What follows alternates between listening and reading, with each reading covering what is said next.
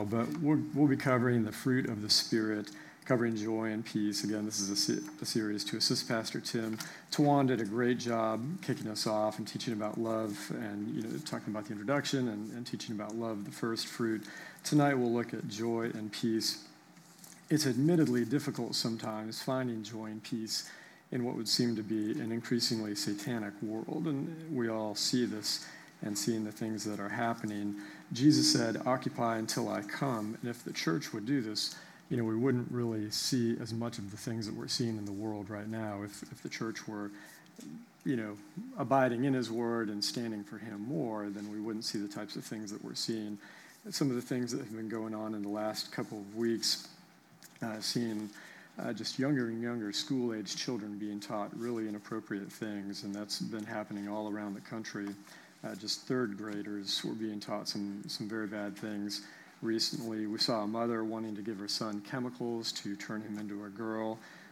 We saw 10 innocent people getting killed traveling through Mexico, and just the country becoming increasingly socialist, and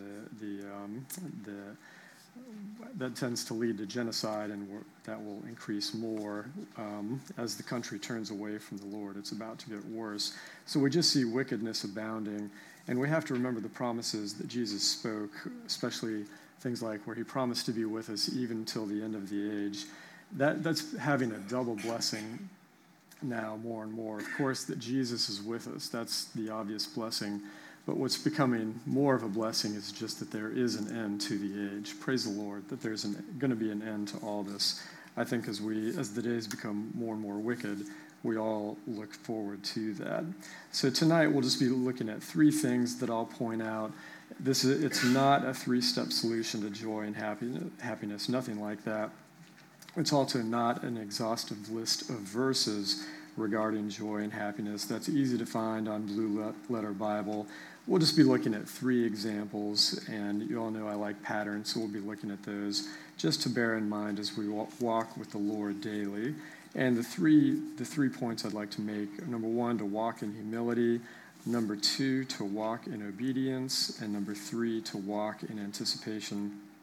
So hopefully this will help flesh out joy and peace in an increasingly evil world.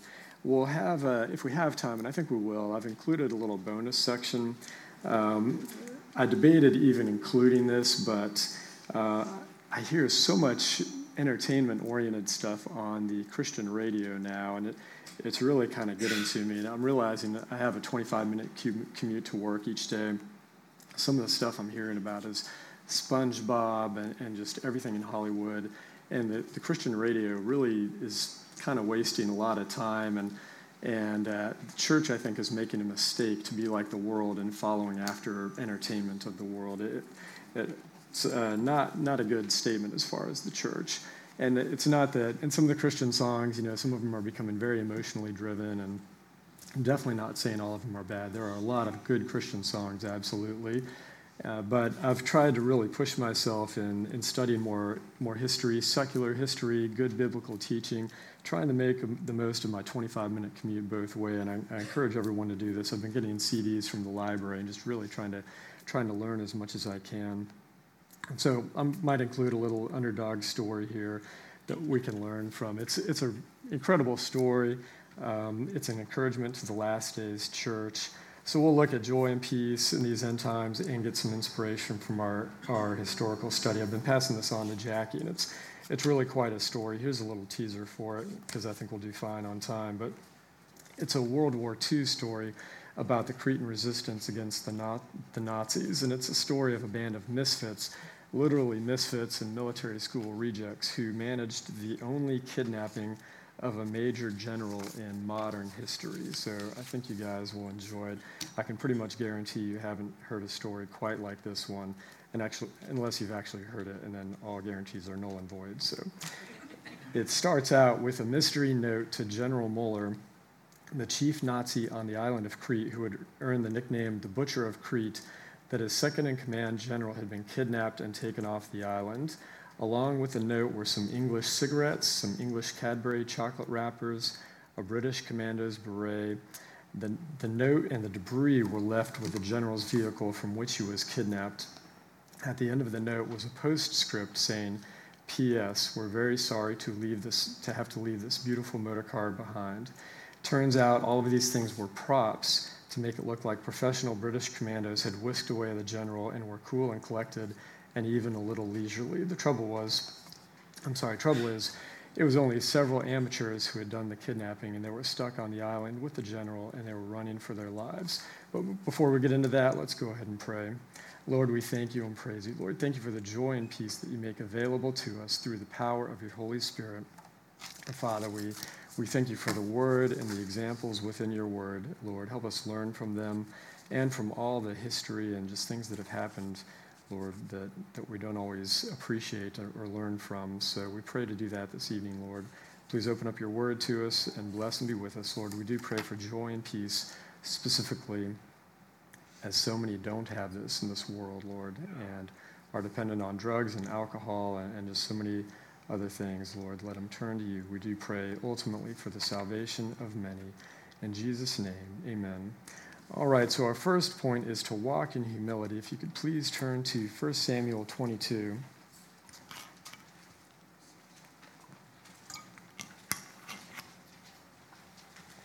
So we need to remember who we are in Christ. We are children of the promise, but we have to remember we are appointed to tribulation as well. The psalmist even says we're led to the slaughter all day long. And Isaiah 53 states how the Messiah would end up being led to the slaughter as well. So we know we're not above Jesus. We've sinned. We live in a sin-filled world, and none of us are mighty. Paul says, not mighty, many mighty are called. So we can't think too highly of ourselves, and we're going to encounter tribulation in this world. We can't think that we're going to be above that.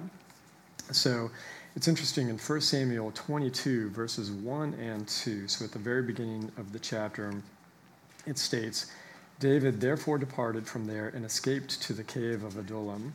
So when his brothers and all his father's house heard it, they went down there to him, and everyone who was in distress, everyone who was in debt, and everyone who was discontented gathered to him. So he became captain over them, and there were with him about 400 men. So this is really a picture of the Christian believer currently. With Israel, with David, we see that kind of these outcasts and outlaws following the rightful king. David had already been anointed king in 1 Samuel 16, but he hadn't yet taken the kingdom fully. So this is a picture of Jesus, the Messiah King. He's been anointed, but he hasn't yet fully taken the kingdom.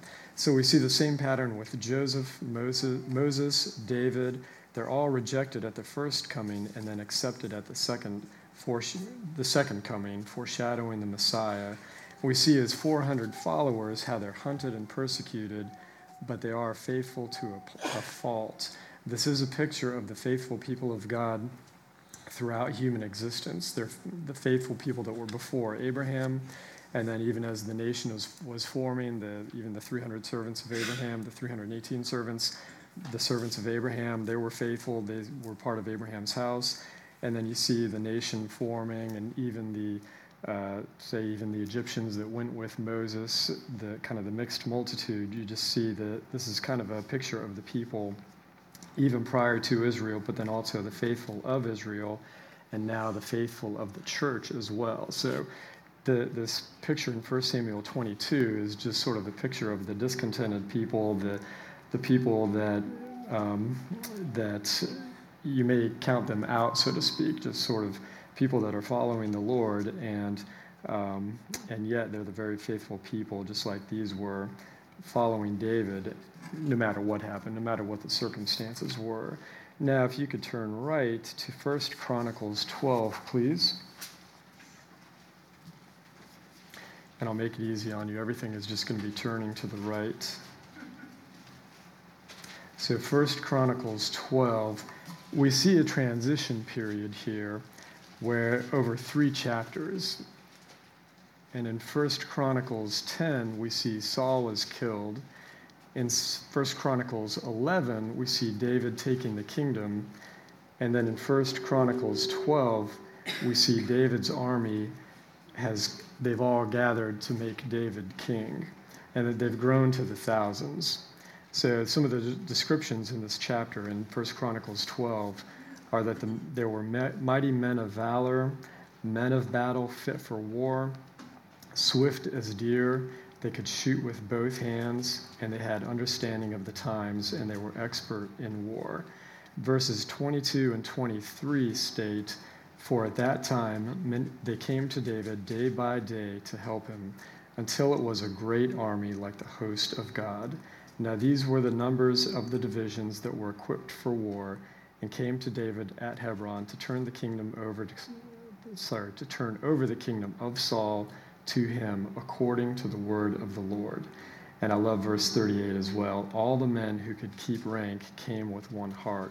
So we see sort of these two pictures of David's army. The first was sort of that desperate, discontented rabble, but it's no longer that. Now it's swelled to a great army, and this is a picture of the gathering during the Messianic reign when everyone is coming to be with Jesus as he takes the kingdom finally. So it's a picture of the Messiah taking the kingdom to be the rightful Messiah king at the commencement of the millennial reign. And how this ties into joy and peace and the fruits of the Spirit is just seeing what's coming, knowing what the Bible says about the future. So we know that this is going to be happening. We know there's going to be some bad things happening too. This isn't to dismiss any of that, any of the things that are going to be happening or happening to believers now, but it's sort of a forward-looking picture, the joy that's set before us as well, even knowing that Jesus will be enthroned once and for all. That is absolutely good news for us, and the joy and peace that we can know from coming from that. But there's sort of a parallel between David's early army, and that's a picture of us now just sort of being, persecuted for our faith to an extent, maybe not as much here, but still we are persecuted in a sense, and we're sort of the outcasts of society at times. But you see this with Moses, David, Peter, Paul, Jesus, all were persecuted. We may not be the first generation to be persecuted, as that verse in Samuel was 3,000 years ago, but we may be one of the last generations persecuted as things are getting closer to the end. So you can have joy and peace knowing this truth. This is a past event that's pointing us toward the future too, which what other book, think about what other book can do that, can describe a past event like that in 1 Samuel 22, but actually be pointing to something to the future as well. So the second point is to walk in obedience. So the first is to walk in humility. The Lord will lift us up in due time. The second is to walk in obedience. If you could please turn to 2 Chronicles chapter 30.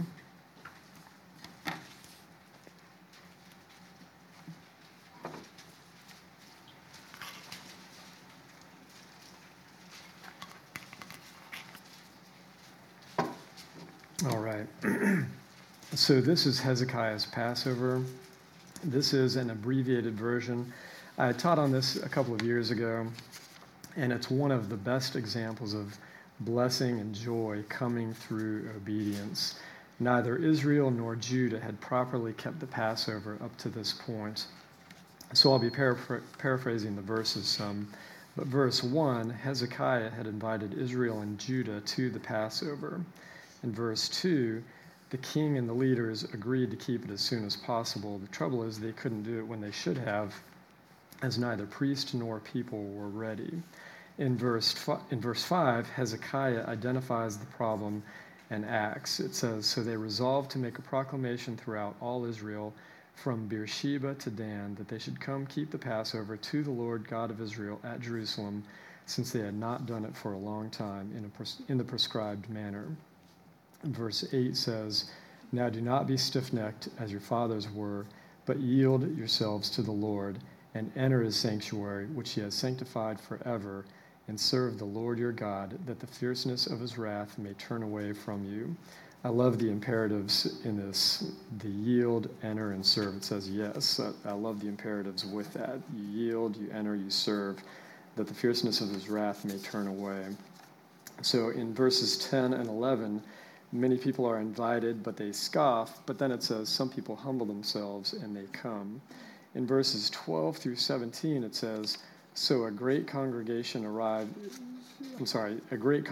congregation arrives in verses 12 through 17, and they actually keep the Passover, but they still don't have it quite right. Many of the people are still unsanctified, but the Lord had given them singleness of heart. So he could see that they were trying, and he gives them grace. It seems like people decided at the last minute that it was the right thing to do. I might be reading into that, but it seems like people decided, like, hey, Hezekiah's right, we really should go. And so they did, but they weren't properly sanctified. So Hezekiah set out to do it anyway and make it right, so he prays for the people. In verses 18 to 20, it says, "For a multitude of the people, many from Ephraim, Manasseh, Issachar, and Zebulun had not cleansed themselves, yet they ate the Passover contrary to what was written.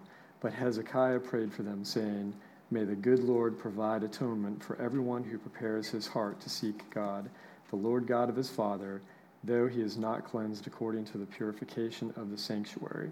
And the Lord listened to Hezekiah and healed the people." So we see the people being obedient to what was being called, and this was quite a Passover. One hadn't been done like this since centuries before. So it says in verse 20 that they were healed because of obedience, and even though it was imperfect, grace filled in the gaps. So in verse 21, now we can look at the fruit of their obedience, the last 7 verses of the chapter, and you just see joy and gladness again and again. Verse 21, it says, people kept the feast 7 days with great gladness. And also it says, the Levites praised the Lord day by day, singing.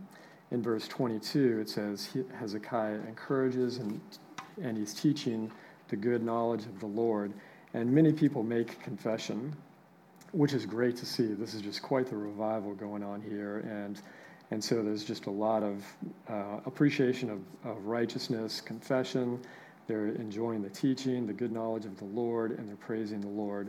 Verse 23 says they decided to keep the feast another 7 days with gladness. Verse 25, everyone rejoices. The priests and Levites, Israel, and even the sojourners traveling through there. This is what a real revival looks like. And then finally in verses 26 and 27, so there was great joy in Jerusalem, for since the time of Solomon, the son of David, king of Israel, there had been nothing like this in Jerusalem. Then the priests, the Levites, arose and blessed the people, and their voice was heard, and their prayer came up to his holy dwelling place, even unto heaven. That is an example of the obedience when the people followed the Lord and followed Hezekiah, and he led them in the Passover. That's a great example of how much joy there was and how much joy and peace they had in the land.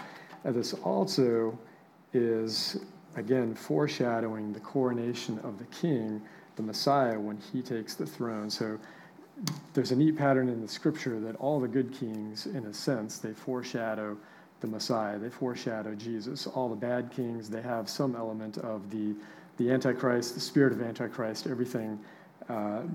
When you look at the kings, whether good or bad, there are specific things that they do. A lot of them really kind of foreshadow or typify Jesus. A lot of them typify the Messiah, and that's true for a lot of people in the Bible. And it's true even today. People like Hitler and that kind of thing, people like that as well. So that's our second point: is walking in obedience. And the example of Hezekiah's Passover was the best example I could think of that involved that, where the people got themselves together, and then there was so much joy and peace in the land. But importantly, this is a foreshadowing as well of the marriage supper of the Lamb and everything that's going to happen when Jesus comes to take his rightful place. Sorry. Was that me? All right. Now, if you could please turn right again to our last point, Psalm 47.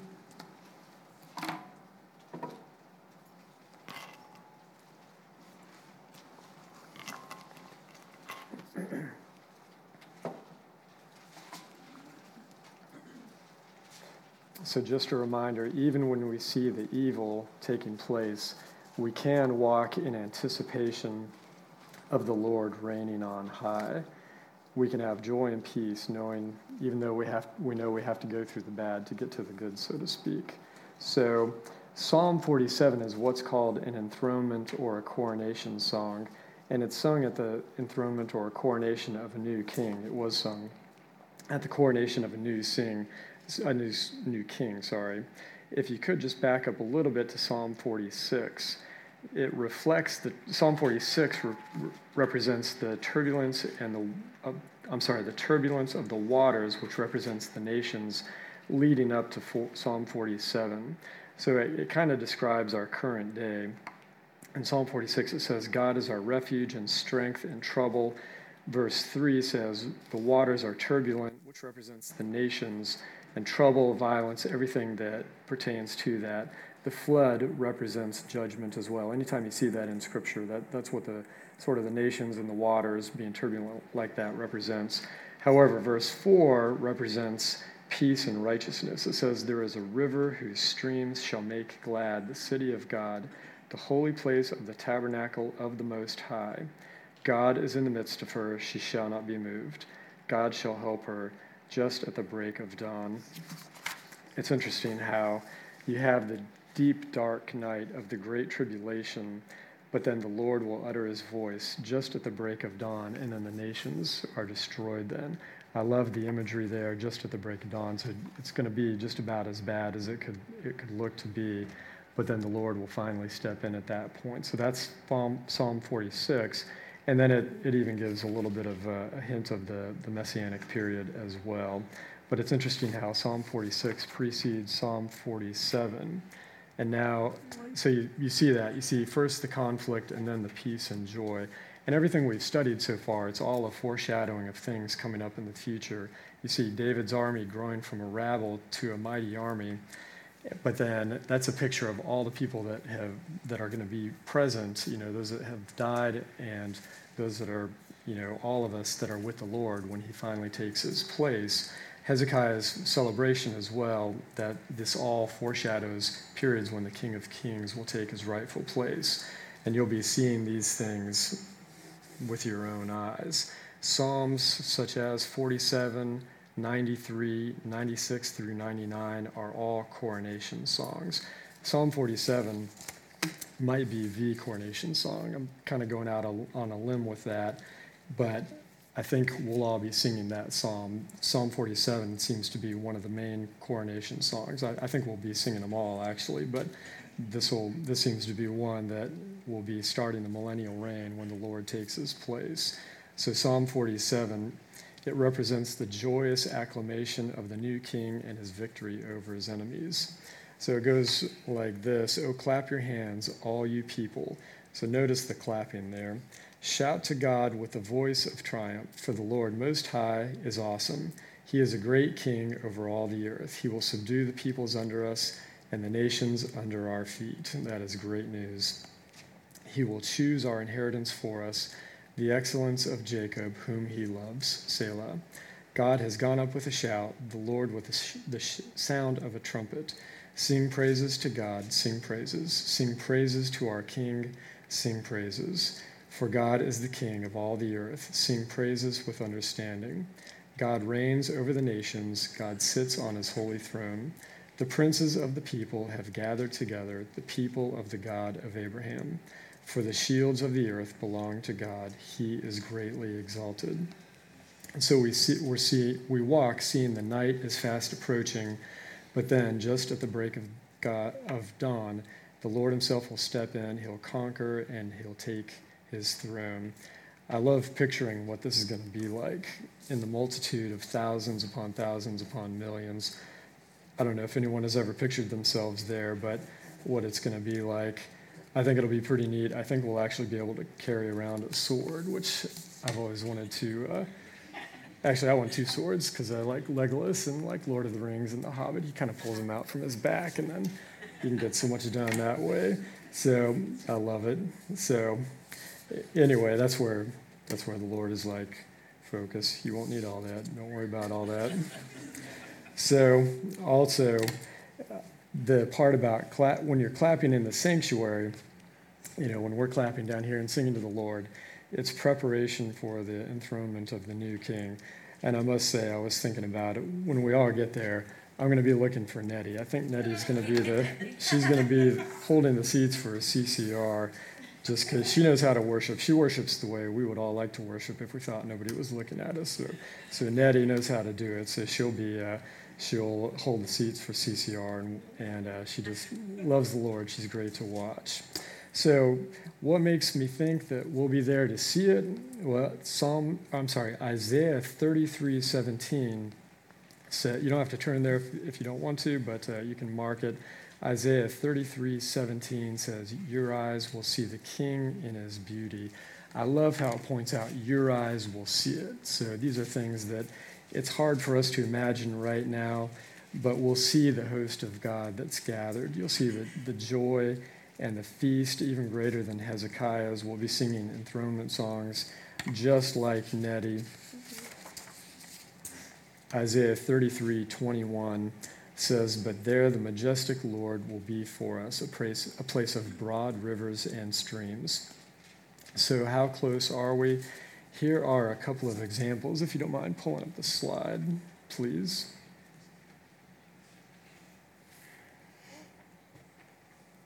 So the title says, Swedes are getting implants in their hands to replace cash and credit cards. It's from the New York Post, July of 2019. So the article goes on to say over 4,000 people in Sweden have gotten this microchip. The visionaries that are putting this out, they're predicting millions more will take it as they go global, and that's more true than they know. But people are carrying out everyday activities, buying and selling transactions. So when you let that sink in for just a minute, people are buying and selling with microchips in their hands. And this is from July, which is almost 4.5, 5 months ago, that's kind of like ancient history and technology. So I'm sure they're getting these things out. But people actually buying and selling. At first, when these came out, it was kind of like swiping a door, so you could enter into a government building or something like that. But now it's to the point where people are actually making transactions with the microchips in their hands. So really amazing how quickly things are going. By the way, I don't think their photographer did a great job. That doesn't make me want to get one of those chips, looking at that gentleman's reaction. I don't think it could hurt that bad, but you'd think they'd kind of flower it up a little bit to make you want to get one. All right, so the next thing that we'll look at, these are just two examples of kind of where we are, is a video. It's about 3 minutes long. You can see it yourself. But it's called the Abrahamic Family House. And what this is a house of prayer for the three faiths which come from Abraham: Judaism, Islam, and Christianity. I don't know exactly what this is. It's an interfaith. I don't know if it's a test run for something like that to see how well we can all get along. I'm not sure. Pope Francis initiated this. He took a trip apparently to Abu Dhabi in February, something like that, and then decided he wanted to do something like this. So we'll see a video, just about half of it, just so you kind of get a feel for it. So this is going to be kind of the first of its kind. But there's going to be a church, quote unquote, a synagogue, and a mosque. And all of these things, it's going to be a place where we can all just get together and get along and worship together. It's just interesting prophetically because there's been kind of scholarly debate about what would end up happening in Jerusalem. For example, does the Dome of the Rock, which sits on the Temple Mount, does that need to be destroyed? And I kind of had assumed so, probably, but not necessarily. Or on the flip side, the other viewpoint is, could they just build onto the Dome of the Rock, and then that would be part of an interfaith, basically worship center there. And so could they just add on some type of a synagogue and then some type of a Christian church as well? But just that they're looking at doing this is Abu Dhabi again, but makes me wonder if this is sort of a test run for the big one in Jerusalem that they might try. So we're not going to watch the whole thing, and it's only 3 minutes long anyway, but you kind of get the idea. We'll just do about half of it.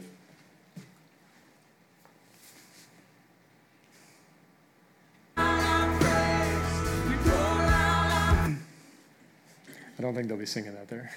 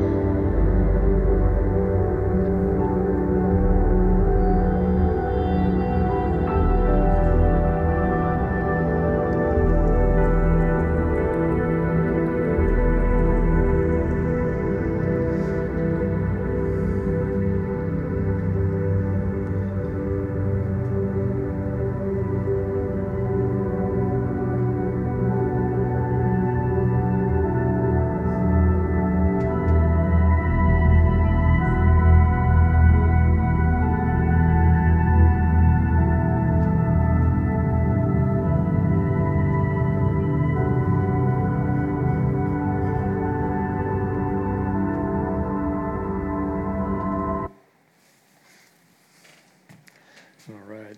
So pretty soothing, pretty nice. You can go there and get your microchip, I think. They need to have that instead of that guy screaming in that picture. So it's interesting. Don't know what exactly will happen with it. It's something to watch, but just the thing with these things happening, there's so many things around us which are interesting to watch. And again, this is a fruit of the Spirit, joy and peace. You all know many of the basic verses regarding joy and peace. So just kind of looking at the patterns in the Scripture, again, these are just some things, just walking in obedience to the Lord, and certainly relying on His grace, just like in Hezekiah's day. Nobody's perfect, and the Lord met the people where they were as far as trying to make things right, as far as like Hezekiah's Passover. We can also walk in anticipation, just seeing these things happening and trying to understand the times, but we can have joy and peace even going through all that. And again, it's not to minimize anything that's happening bad in the world or anything like that. We pray for the persecuted church. We pray for our brothers and sisters throughout the world. We're thankful for how the Lord has blessed us and kept us from undergoing the persecution as of right now. I would suggest that would be changing fairly soon, looking at the direction our country is going. So with that, we'll just look at the historical section. I think you guys will enjoy the story. And I mentioned at the beginning that I've been really trying to push myself as far as studying history, something that when I was 16, 17 years old, I really didn't care about history much at all. A history class, take it or leave it, didn't care about it. And then just over the years, building a practice and stuff like that and having children and everything, just sort of really didn't pay attention to it. I'm kind of disappointed that I hadn't really kind of caught on to this earlier. So now I'm really trying to make the most of my time. Again, a 25-minute commute, that's nearly an hour each day. So I'm studying a lot, and I'm finding that the secular history actually is helping my biblical history. And that's kind of a key point that I want to make. I'm definitely not saying cut out your biblical studying or anything like that, or biblical history, religious history, any of that. What I am saying is the church shouldn't be hypnotized by entertainment the way that the world seems to be going. What Kim Kardashian says, or any people like that, really doesn't matter. We can't be preoccupied with this sort of thing. So that's all I really want to kind of point out. But this is an enjoyable story. It is definitely kind of inspirational. We can take a little bit from it for us as Christians as well.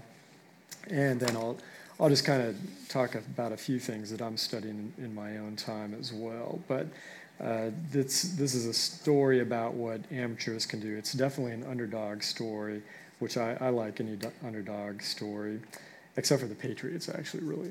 I don't watch a lot of football, but when we were up in Boston, I actually started really liking the Patriots, and I know they're not usually the underdogs now, but I actually like watching them. So Doug and I are going to be getting together and watching them. But other than that, I always root for the underdog. So I'm doing this kind of from memory. It was an audio CD, so please forgive me any minor details that I make, any mistakes that I make regarding minor details. But this is the Cretan resistance during World War II. And there were lots of areas where there was resistance going on in World War II. There were pockets of resistance. I just happened to stumble across an article regarding Dutch resistance among a bunch of youths, ages 14 to 17. They were called Churchill's Club. And so what they would do in the Netherlands, they would go out and they would kind of cut Nazi fuel lines on their trucks. They would break headlights. They would remove their seats and just sort of they would just kind of mess with them, and they were very good at that, doing all these things just to not let any operation go smoothly. And I was thinking, my children would excel at this. They would do great. Children are natural saboteurs. I don't know if you all have found that as well, but I think they actually get together and meet and find out ways that they can sort of disrupt us. Some of the conversations Jack and I have had over the years with the children, just like taking a shoe and hiding that, and then some of the things that have happened even recently, putting a bunch of half-eaten yogurt containers underneath the couch. It's like, do you want to live with insects? I do not. And someone had tied my bootstrings together. They couldn't even tie their own shoes, and they tied my bootstrings together into all these knots. So all of these are real conversations, and one funny one that I had thought of as well. Several years ago, quite a few years ago, back at the other church, one of our young lads had tried to unlock our minivan with a branch from a tree. So, and I didn't have a car fob for that, so that's when I felt like he was one of these little saboteurs. I was like, it's a tree, you don't unlock locks with a branch with a tree. So anyway, so that's just one example, but our example here is the island of Crete. Crete was strategically important for naval operations for Hitler. The Nazis swept across Europe. Hitler needed to basically take Crete over quickly for Operation Barbarossa to take place. Operation Barbarossa, that's Redbeard. So that's where he wanted to sweep into Russia. It was meant to be a lightning strike into Russia during the warmer months, because if you got bogged down in Russia in the colder months, that would be devastating, and that's exactly what happened. But he had to get Crete secure first before he could sweep up into Russia. There was a saying, and again, this is where, because it was an audio CD, I can't remember what country it was, but there was a saying which was, I think it was France or Greece, something fell in 24 days. So the saying was, Crete will fall in 24 hours. So that was kind of their overconfidence. The trouble is, even though Crete is a bunch of what they thought was villagers and shepherds and sheep thieves, things like that, it wasn't well fortified. There were only a few thousand Greek soldiers who had fallen back to Crete, plus a few hundred to just a couple of thousand British soldiers and New Zealanders. But the Cretan people were used to living off the land. It's a mountainous area too, so they could disappear. They were used to guerrilla warfare. And so a harbinger of how tough Crete would be to conquer was when the Nazis and the Germans did their first major assault by parachute, and then the villagers immediately started attacking with the Greek reserves. And so a number of parachuters were killed with farm equipment just from the Greek villagers rushing out when the parachuters got tangled up and things like that. They actually came out, and an old man beat a couple of them to death that couldn't escape. And so that was a harbinger of how tough Crete was going to be, although they didn't expect that to be the case. But the people were actually used to fighting off pirates on the island of Crete, and so they were used to this type of guerrilla warfare, just kind of hitting and then running, and all the villagers and people were just committed to this ultimately. So, but a number of people a number of the German soldiers were killed kind of right off the bat. But they did end up occupying Crete, and they did take it over. But Crete was actually pivotal to the entire outcome of World War II, and I had no idea about this before I read this. One German general said, just before his execution, he said, it wasn't Hitler's fault, nor the fault of the troops, nor all these other factors. It wasn't any of that. It was because we couldn't take Crete. So I had no idea how pivotal it was. But evidently, the soldiers that were required to take Crete were numbered in like 70 to 80,000 soldiers that Hitler had wanted to just send to Crete and then send right out to Russia, but it didn't end up working out that way. And so what ended up happening was Winston Churchill, he loved the idea of sort of an outfit of misfits, so to speak, just kind of non-regular soldiers, non-regular fighting men that couldn't really fit in with the regular army. So he actually created what was called the Dirty Trick Squad, and these were like poets and writers, scholars, people who had traveled, who could kind of blend in. They could travel, they could be creative, they could kind of create their own sort of little sabotage, almost like the Dutch resistance and things like that. It was just, he would let them go, and then they could kind of create their own, create havoc basically on their own. And they actually had just sort of the example of the ultimate irregular, which was a man by the name of T.E. Lawrence. He was an Oxford student. He studied archaeology in the Middle East, and this is from World War I. This is T.E. Lawrence. He was quite eccentric. He wasn't a good soldier in the regular military. T.E. Lawrence described himself as a little silk-shirted man, but he came out leading an army of Arabs to take down the Ottoman Empire. And then it was said by the time he came out of the desert, he could leap aside a fleeing camel. He could throw burning sticks of dynamite at pursuers, blow up a train, then ride 1,000 miles to blow up another. And so this person was none other than Lawrence of Arabia. So he went in as sort of one of these misfit people and then ended up leading the Arab army to essentially dismantle the rest of the Ottoman Empire. So even the Bedouin were amazed at his endurance. So he was kind of the role model for these other misfits that would end up going into World War II. He was very fresh in their memory and still alive at the time. So they actually created a school for this in Cairo. They called it the Firm. And so there was a training place for this where they had even some ex-police come, and these ex-police were from Shanghai, one of the worst cities in the world at the time. And so they trained these people in irregular warfare like this.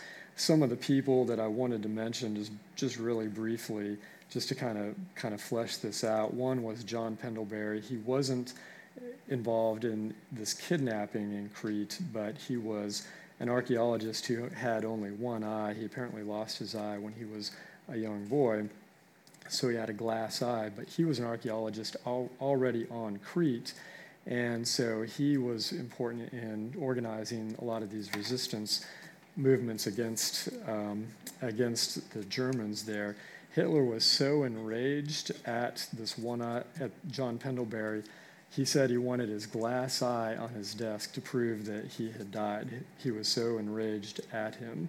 And eventually, John Pendlebury would be killed. He was wounded in battle, and then he was taken before the firing squad and actually executed. But he gave everything for this. He didn't give up any secrets or anything like that.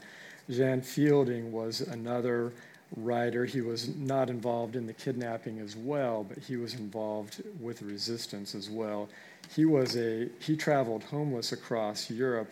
He had an encounter with a firing squad as well, but ended up escaping. And what ended up happening with him was he was traveling with some other resistance people, and so they had gathered together. There were 3 of them in a car, and so they got stopped at a Nazi checkpoint. And so he said that he had been hitchhiking, and he had never met these people before. But it turns out when the Nazis examined them, they had all of their cash had the same serial number. And so when the Nazis examined them, they basically caught them in that lie. So all of their money had the sequence of the serial number. And so that got them caught. So he was due to go before the firing squad. But a woman resistance fighter found out about it from Poland, and she came in and rescued them just before they were to be executed. So he ended up surviving, and he was in Europe. He was in Crete originally, but then he was in France at the time of this. And several other people. There were George Sekundakis. He was someone that was known to run. He could run 50 miles on boiled straw, and he was important with the kidnapping. And then there was Billy Moss, and then Patrick Leigh Fermor. He was one of the main people to have actually performed the kidnapping, Billy Moss and Patrick Leigh Fermor. Patrick Leigh Fermor is an interesting person. He was a military school dropout, and he traveled from the Netherlands to Turkey, just kind of talking with people. He was apparently quite the charmer, but he had made it all the way across Europe, so he was actually perfect for working with Churchill. And he became the leader of the kidnapping, and he became one of Britain's great travel authors after the war. He just died in 2011 at age 96. So he's an interesting person, and he kind of organized the kidnapping of this German general named General Kreipe. And so for the night of the kidnapping, what ended up happening is you had Billy Moss and Patrick Leigh Fermor out and disguised as German soldiers at a checkpoint. And so imagine just for a moment that they were at a checkpoint to actually kidnap a high-ranking German general. And so just pause for that just for a moment. And what had me thinking about this was that's really a bold feat to do that, is to be at a checkpoint to kidnap a Nazi general who would likely be highly armed.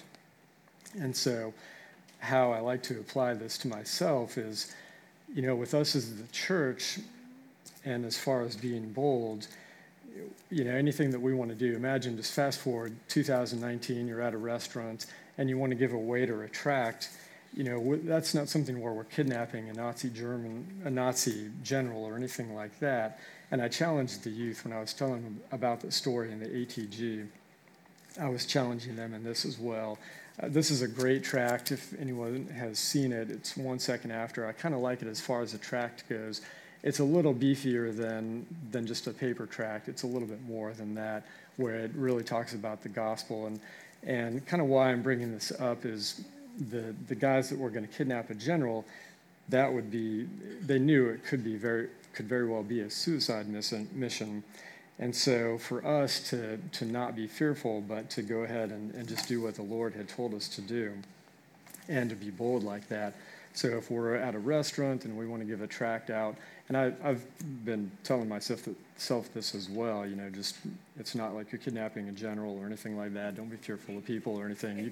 You can do it. You can hand it off. It's what the Lord had commanded us to do, and so it's not quite the same thing that these German soldiers had done, or that these two British officers had done. It's Billy Moss and Patrick Leigh Fermor.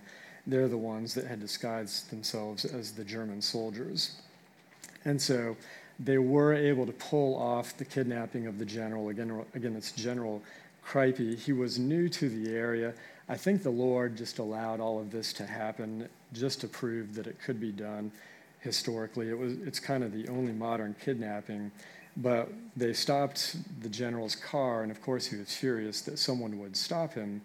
And so, but as it turns out, there weren't more motor cars with them. It was just their one motor car. So they took them out, and they were able to I think they knocked out the driver before he could pull his gun. So they captured the general. They had his hat, and so they were able to go through 22 checkpoints right on the island of Crete. It was a Saturday night, and so the streets were bustling with the Germans and the Nazis. And they had to go through 22 checkpoints just with that hat on and drive through all of those with they had 3 Cretans assisting them, and then the 2 British officers, and then the general. And they were able to get through the 22 checkpoints, and then they had to park the car. They left that note that I read, and then they had a 2.5-week trek across the island of Crete. And they eventually did get him off. I honestly think the Lord did allow this to happen just to kind of give us inspiration to think bold and just to think bold and think outside the box a little bit. But I do think the Lord helped them. There was one night where they had been traveling, and their Crete guide had left a note for them in a cave saying, "For goodness sakes, go tonight." I paraphrase that. They took the Lord's name in vain there, but it said, whatever you do. It was basically like, whatever you do, go tonight. And so they ended up doing that, but the trouble was there were just Germans all over. They were scouring the island looking for them. But as it turns out, when they got to the rendezvous point, they had misread the note, which had said, "Don't go tonight." They had misread it just in the bad weather. But they had gone, and they somehow managed to pass through thousands, hundreds, I don't know how many there were right in the area, but the whole island of 70,000 Germans was combing the island looking for them. And somehow the Lord allowed them to slip through. And then finally, when they reached the rendezvous point, it was just a mile away from a German base. And so when they got there to the rendezvous point at the beach, they were supposed to flash a signal with Morse code. And so when they got there, they were going to do that, except remembering that there were military school dropouts, so neither one of them knew Morse code, so they were just flashing the light, just trying to get some attention. And the Germans were very close. They were very close to the base, and so they heard a boat, and then they heard it basically go off into the distance. They didn't have the code, and then so they had about a half-hour wait, and then basically another British officer with a couple of POWs came, and he actually knew Morse code, and then the boat had circled back around, and he got the right signal. So they actually got the general off. So pretty amazing story. This is from the book Natural Born Heroes. So that's the one that I had finished more recently. It's a great piece of history. I do recommend it. It's a very inspirational story. It made me think, if this band of irregulars can do it, what could the people of God who know their God, what could they do? And so it's a very enjoyable story from that. And like I mentioned, I'm trying to beef up my secular history and also remain strong in biblical history, of course.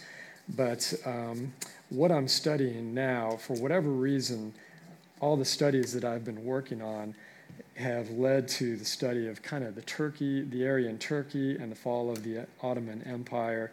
There's something about Turkey that's interesting that ties in with the Bible, and I'm definitely new kind of studying this, but I hope to really study it more. All 7 churches in Revelation are in this region, so there's something that seems to factor in with the end times. There's something that seems to factor in as this being an important area. Noah's Ark had likely landed in that area, which is Armenia, part of Turkey as well. And does anybody know what the first Christian nation was that's non-Catholic, but the first Christian nation to ever make it kind of their state religion? Anybody have any ideas? Close. From what I read, and that might be true, but what I read was Armenia was actually the first Christian nation to officially adopt Christianity as their state religion. And it's a war-torn area, and many Christians have suffered persecution there. And I'm studying the Armenian genocide, where 1.5 million Armenians were killed as the Ottoman Empire collapsed. And I don't know all the dynamics behind that exactly, but the Ottoman Empire was about 500 years, from 400 to, from the 1400s until 1923, somewhere right in there. So I don't know all the dynamics behind that, but it's interesting, as Turkey has been in the news a lot. We have the incursion into northern Syria that has been happening recently, and concern about possible ethnic cleansing going on over there as well with the Kurds and the northern Syrian Christians as well.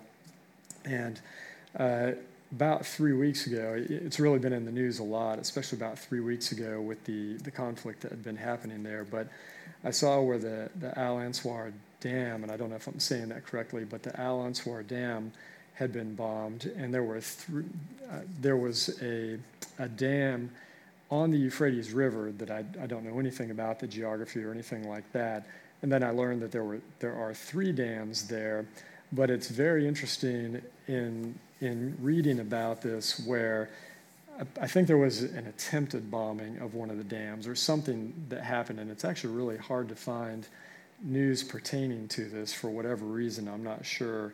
But one commentator had pointed out this is something to watch, where Revelation talks about they would dry up the great river Euphrates so the armies could march across that. So it's a really interesting region overall, and just learning about that. And I think we've really got to watch this sort of thing, as the information may be censored or kept from us, and we may not even see things that are going on around the world, especially if we're just following the entertainment industry and just constantly looking at that instead of studying these things. So my final closing point here, if you could turn to Ezekiel 44, please. This is an example of why I think studying the history and the Bible and putting all this together as much as we can is important.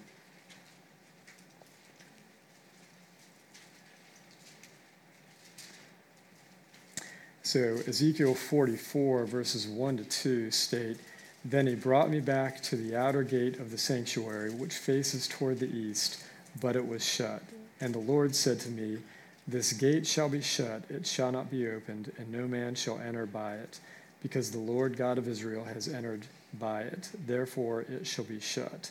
So some scholars, and I want to be careful with that term, I kind of don't like it when anybody says scholars believe or experts believe. that sort of sounds like propaganda to me. Experts believe, or statisticians, or whatever. Scientists believe the Earth is 4 billion years old, or whatever it is. I kind of don't even like using that term, but it's been suggested that Suleiman the Great fulfilled this. Suleiman was one of the greatest sultans of the Ottoman Empire, and he ruled about 1500 to 1560, somewhere in there. And the Ottoman Empire, again, that was from 1400 to 1923. Suleiman reigned as a sultan. So you have to be careful with the timeline on this, and I'm not 100% sure on this. It's very interesting if this is the case and if this is the way it reads. But so Ezekiel prophesied this prophecy about 500 years before Jesus. So Ezekiel prophesies it in, say, 500 BC, and then it's believed Jesus enters Jerusalem through the East Gate. I had researched this a few years ago. I don't think the scriptures actually say he enters through the East Gate, so I'm not 100% sure, so I don't want to say something that I'm not 100% sure on. Geographically, it does line up where Jesus would enter through the East Gate. But Suleiman seemed to understand the prophecy that the Lord would enter through the gate. So bear in mind, again, he's say 1500. Ezekiel prophesied this 500 BC. Jesus would come 500 years after that. So Suleiman was actually trying to block the prophecy, but in trying to block it, he actually fulfilled it. So in other words, Suleiman filled in the gate, and so thinking that he was going to block the Lord from coming through it, but the Lord had already come through it as Jesus, and actually, so by Suleiman trying to block the prophecy from happening, he actually fulfilled the prophecy. Y'all can look into that and see what you think. I'm not 100% sure, so I want to be careful with that. But you can actually go to Jerusalem, and at the Temple Mount, you can actually stand right on that gate. And when we were there, the whole trip was very enjoyable. The only place where you actually felt real spiritual tension was on the Temple Mount in Jerusalem. And so when you're there, everything is fast-paced. We got yelled at by some guards, and it's a really kind of fast pace where it's not leisurely, where you can go around and enjoy it. But we did actually go to this gate, and I asked the pastor that was leading CCR, or the pastor that was leading the group of people, I asked him, so is this the gate in Ezekiel? And he said it was. So I think there's some evidence for that, but if you don't have that, the sort of the secular history, then it can be harder to understand some of the things that the Bible says. And clearly the Bible is our the main thing, that no secular history could override the Bible or anything like that. There can't be any contradictions like that. If the Bible doesn't specify it, or whatever the case may be, if they contradict one way or another, then of course the Bible takes precedence over everything. A lot of history can be propagandized as well. So anyway, that's the story. That's the message. So I hope that helps anyway. Let's go before the Lord, please. Father, we thank you and praise you for this evening, Lord, and for just a warm building to be in, and just where we can study your word. And I pray it was beneficial. Father, thank you for your great care that you extend toward us, that you would give us your word and your Son, and that you would give us the joy and peace that we need in the last days. Father, even as we see the day approaching, Lord, we trust in you in all things. We give you great praise and thanks. We pray for Pastor Tim and Sarah and the family. Please bless and watch over them and bring them safely home, as well as just our whole church family, Lord. I pray for your blessing upon just our church family, Lord. We love you, we thank you, and praise you. In Jesus' name, amen.